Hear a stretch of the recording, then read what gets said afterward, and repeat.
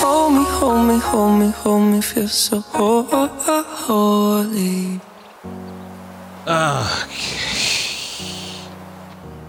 Oh, man. God. I just watched this video with Justin Bieber and Chance the Rapper, and it's called Holy. And this video's got me tearing up like a little bit. My God, they talk about the tough times that we're just going through as a nation with the rising numbers in coronavirus, the deaths in the United States, job loss.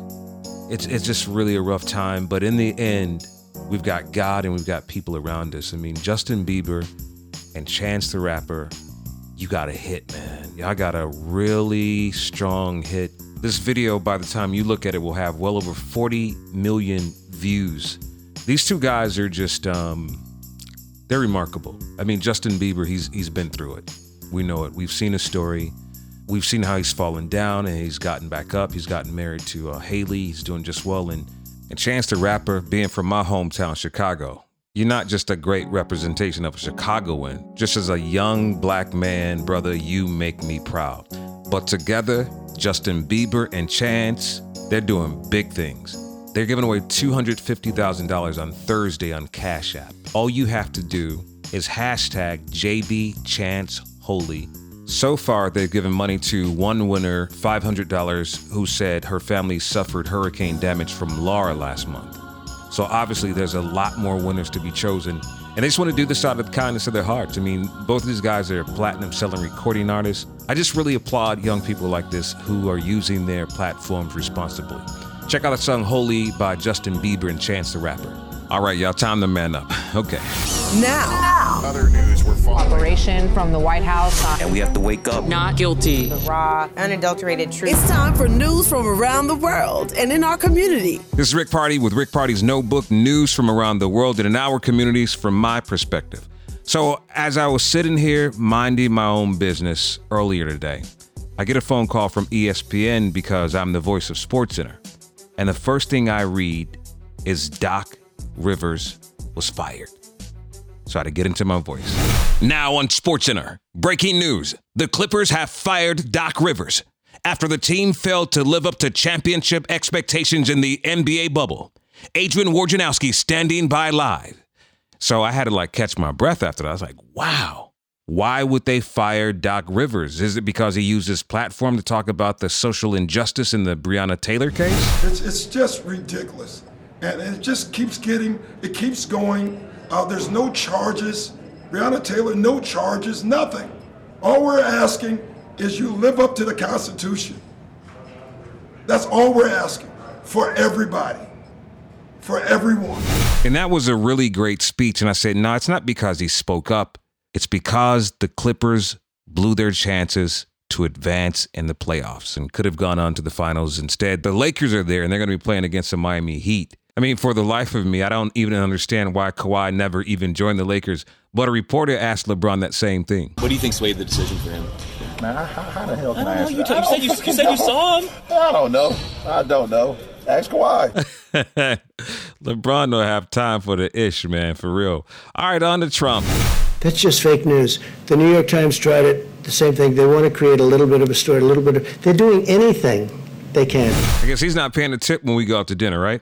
The New York Times, through documents, show that President Trump paid $750 in federal income tax in 2016 and 2017. And 10 out of the 15 previous years, documents show that he paid no income tax at all.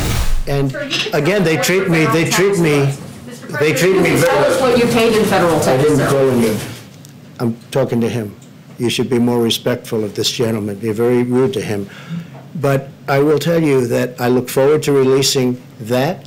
I look forward to releasing many things. I'm going to release many things, and people will be really shocked. Tell you what we're not shocked about. You released Dr. Fauci. I mean, we don't see him by your side anymore when it comes to talking about the coronavirus. I mean, you've replaced him with Dr. Birx. Now you've got this guy, Dr. Scott Atlas, by your side, which dozens of doctors, researchers, and other faculty members affiliated with Stanford University wrote an open letter criticizing the White House coronavirus advisor, Scott Atlas, pretty much calling him out for falsehoods and misrepresentations of science. According to him, he doesn't even know anything about coronavirus.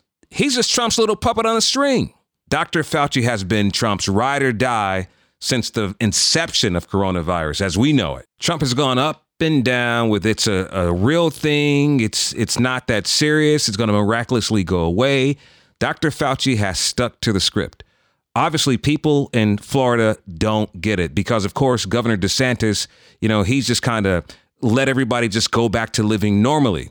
So if you've seen social media or you have seen reports, bars are open, clubs are open, and Dr. Fauci is concerned, as we all should be. Well, that is very concerning to me. I mean, we have always said that, myself and Dr. Deborah Birx, who's the coordinator of the task force, that is something we really need to be careful about, because when you're dealing with community spread and you have the kind of congregate setting where people get together, particularly without masks, you're really asking for trouble.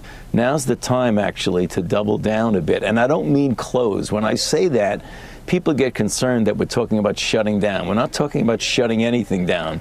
We're talking about common sense type of public health measures that we've been talking about all along. Here's what we know. In Florida, the Miami Heat just beat the Celtics to advance to the finals, and they're going to be playing the Lakers on Wednesday. Game 1. They're in a bubble. The NBA bubble. They cannot leave the bubble. Why? Because of coronavirus. People, get out the bars. Get out the clubs. Put your masks on. Go home. Socially distance. Take care of yourselves and each other and your families, please. This is nothing to joke around with. Listen, that's all I got in my notebook for Rick Party's Notebook. News from around the world and in our communities from my perspective.